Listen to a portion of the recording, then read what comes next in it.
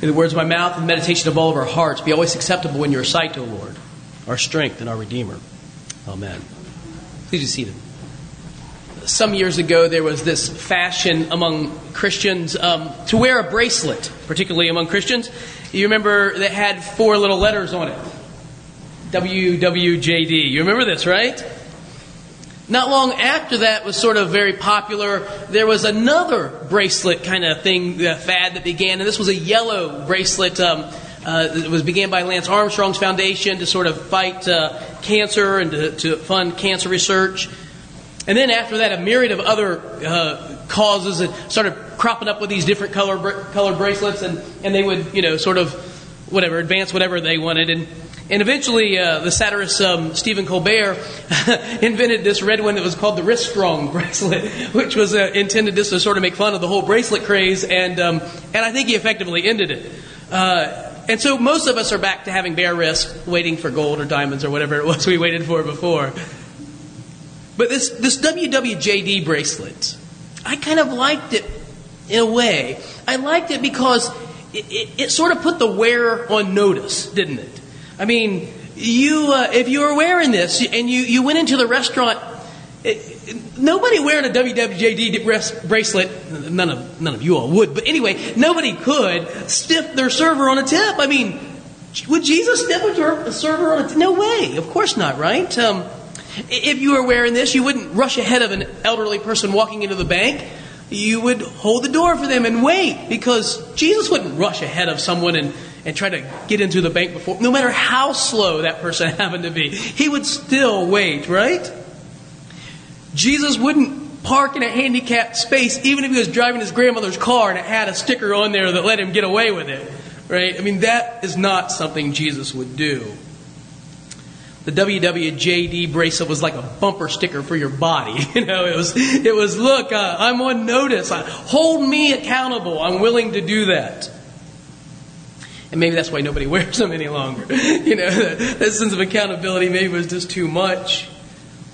But I thought about how that bracelet sort of insinuated the negative. I mean, that's the way that a lot of people looked at it. Jesus wouldn't do that.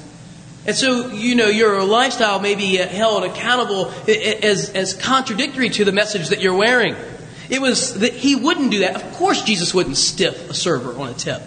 Of course, Jesus wouldn't rush into a bank ahead of somebody. Of course, Jesus wouldn't park in a handicapped spot. But those are all things that he wouldn't do.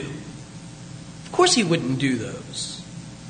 But what sort of positive ethic, what sort of thing would he actually do? I mean, what would Jesus do, the question is, right? And you've read the Gospels enough to know that he would feed the hungry. He'd heal the sick. He'd reject the sanctimonious. He would do all these sorts. He would destroy his own reputation willingly in order to associate with notorious sinners. Those are the sort of things that Jesus would do. He would urge people in his teaching to trust God, right? He would say to them things like, don't worry about, houses or cars or clothes or money, or don't worry about those sort of things. But instead, consider the lilies of the field, look at the birds of the air, do these sorts of things, trust God, he'll take care of all the rest. That's what Jesus would do. He would be gentle with hurting people, and he would be angry at those who are not. If someone was trying to pour salt in an open wound, he would say, let me tell you a story about a shepherd that had 99 or 100 sheep and one of them went astray. He would leave the 99 and go after the one. Let me tell you a story about a woman who had 10 coins. And when she lost one, she searched all over the house until she found it. Let me tell you about a father who had 2 sons. And one of them decided to go out and be a party animal. And how that father waited and waited and waited for his son to return home. What Jesus would do is he would force us to look at the world in a different way. To look at the world in a way that's different than everyone around us. But since we do like to look at things from the negative side from time to time, maybe we should ask ourselves a question that we really would kind of wanted to ask all along. What sort of things would Jesus not do? I mean, what would he not participate in? Well, one thing we know, he wouldn't live selfishly. He wouldn't live for himself alone. Notice the first temptation in the 3 temptations. take these stones and turn them into bread. There are lots of food miracles in the Bible. Lots of food miracles. I mean, we have Elijah. You remember the story of Elijah in 1 Kings 17? Of course you do. The story of Elijah in 1 Kings 17, where there's this famine all over the land, and God tells him, go to this widow in Zarephath, and she'll feed you. And he goes and finds this widow, just like God had said, and she says, I only have a little bit of flour, a little bit of oil. I'm going to make a cake. My son and I are going to eat it, and we're going to die. That's what she says. We're going to eat it and die. And Elijah says, no, trust God. Feed me, because this is what God commands. And you'll find that you'll have enough. And so she does. She takes a step of faith. She feeds the prophet. He eats. She goes back and expects that there'll be none left. And voila, in the container, there's more flour, more oil. She makes a cake for her son and herself. And this goes on day after day after day. There's always more left. There's always more flour. There's always more oil. It's a miracle where God provides food for the hungry. You know that's not the only one, right? You've read through, you know. Manna, right? You have manna in the wilderness. Children of Israel, 40 years in the wilderness. They're hungry. What do they get? They get manna from heaven. Every morning, go out, there's bread laying all over the field. They pick it up and they eat it. Jesus feeds 5,000 people with, just a couple loaves and a few fish. The Bible is filled with food miracles. So here's Jesus, hungry. Remember the text. He fasted how long? You knew it. 40 days. 40 days. Yeah, I knew it. It's always 40 days. It's always 40. Trust me, in the Bible, it's always 40 or 12. Okay, he's fasting 40 days. Do you know that the human body can only endure about 40 days without eating? No food for 40 days, and you're about at the point of death. And you're very close. People have done hunger strikes. Some have gone a little longer, some have a little shorter. But around 40 days is about it. You're at the end of... So Jesus has fasted for 40 days, and Luke says, and he was hungry.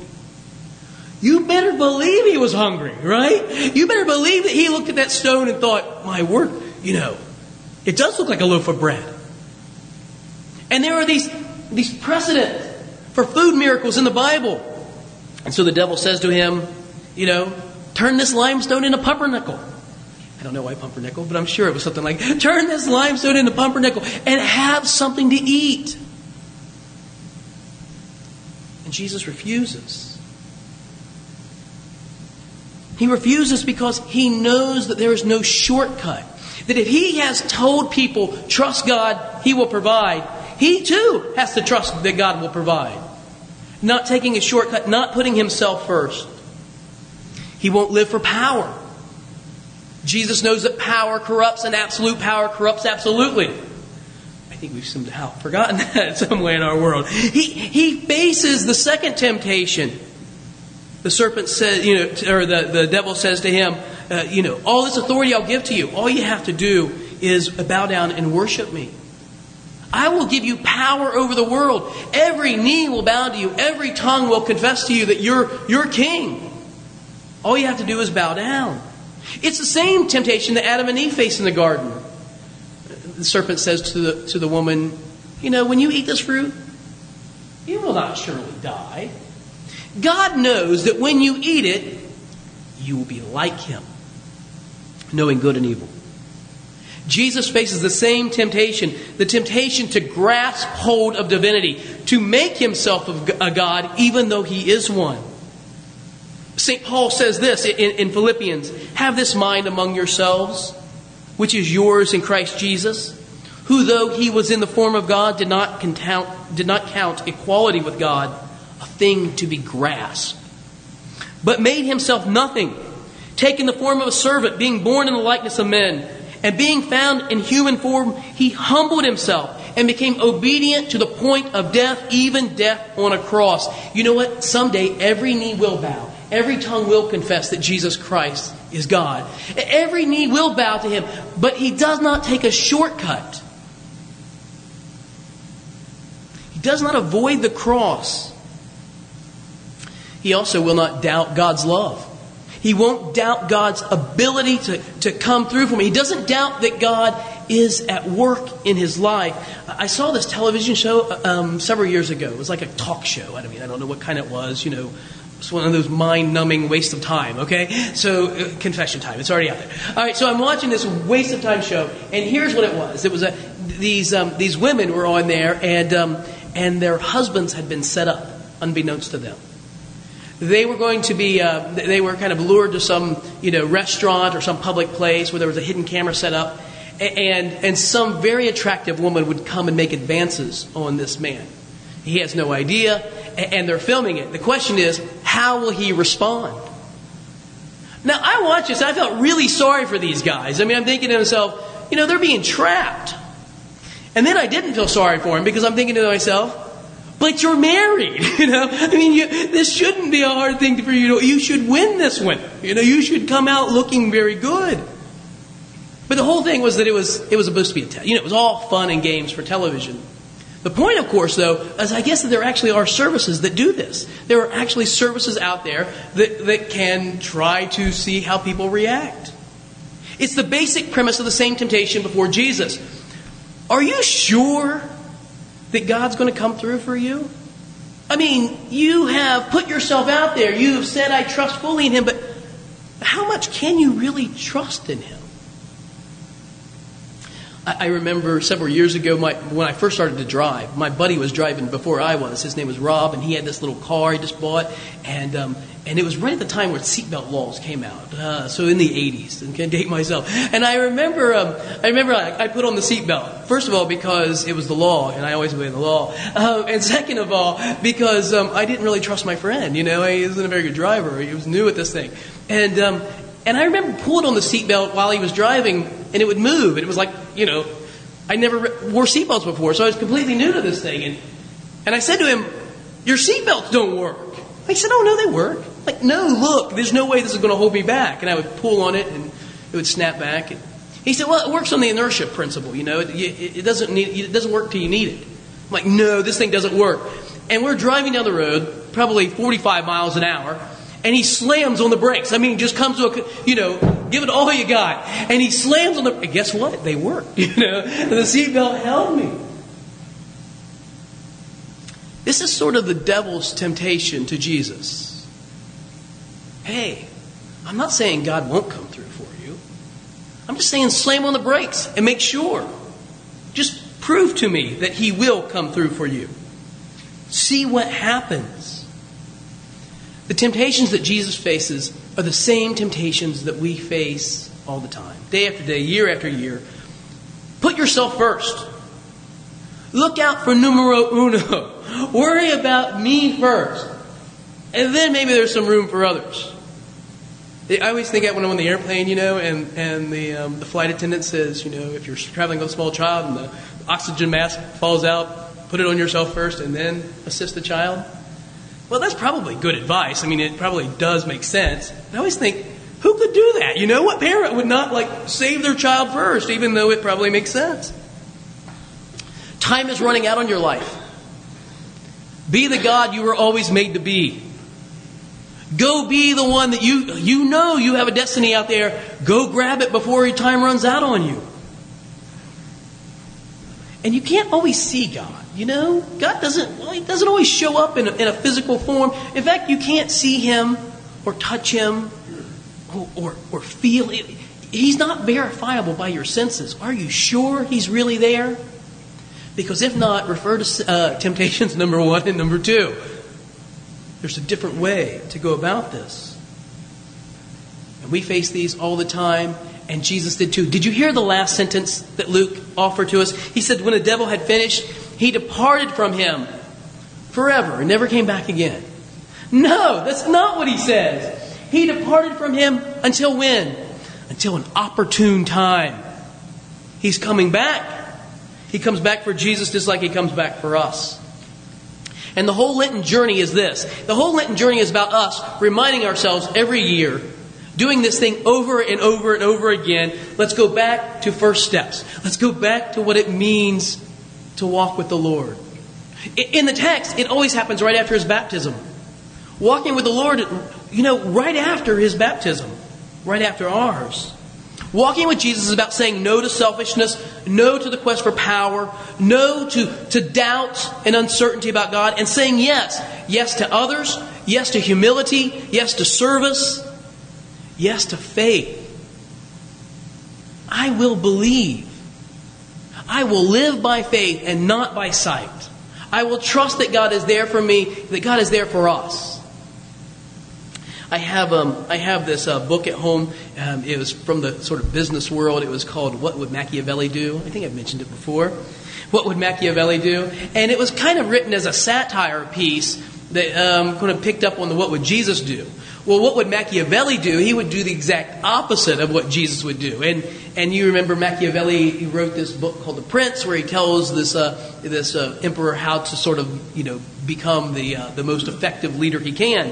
And so the book is filled with all sort of satirical chapters like, what would Machiavelli do? He would exploit himself only slightly less than he exploits others. He would look out for number one. What would Machiavelli do? Here's another chapter.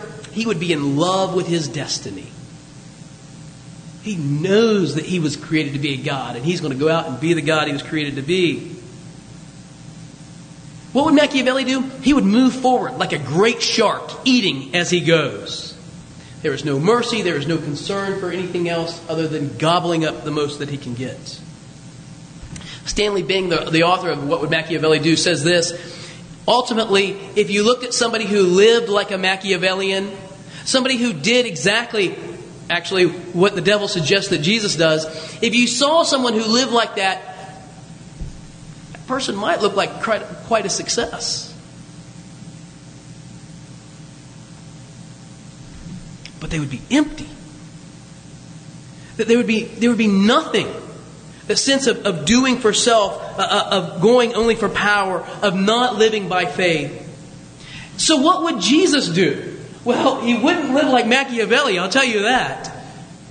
What would Jesus do? He would look at life with a radical difference. A willing to live radically different. A willingness to trust God with everything. That's what Jesus would do. And I think that's what he calls us to do as well. Don't you? In the name of the Father, and the Son, and the Holy Spirit.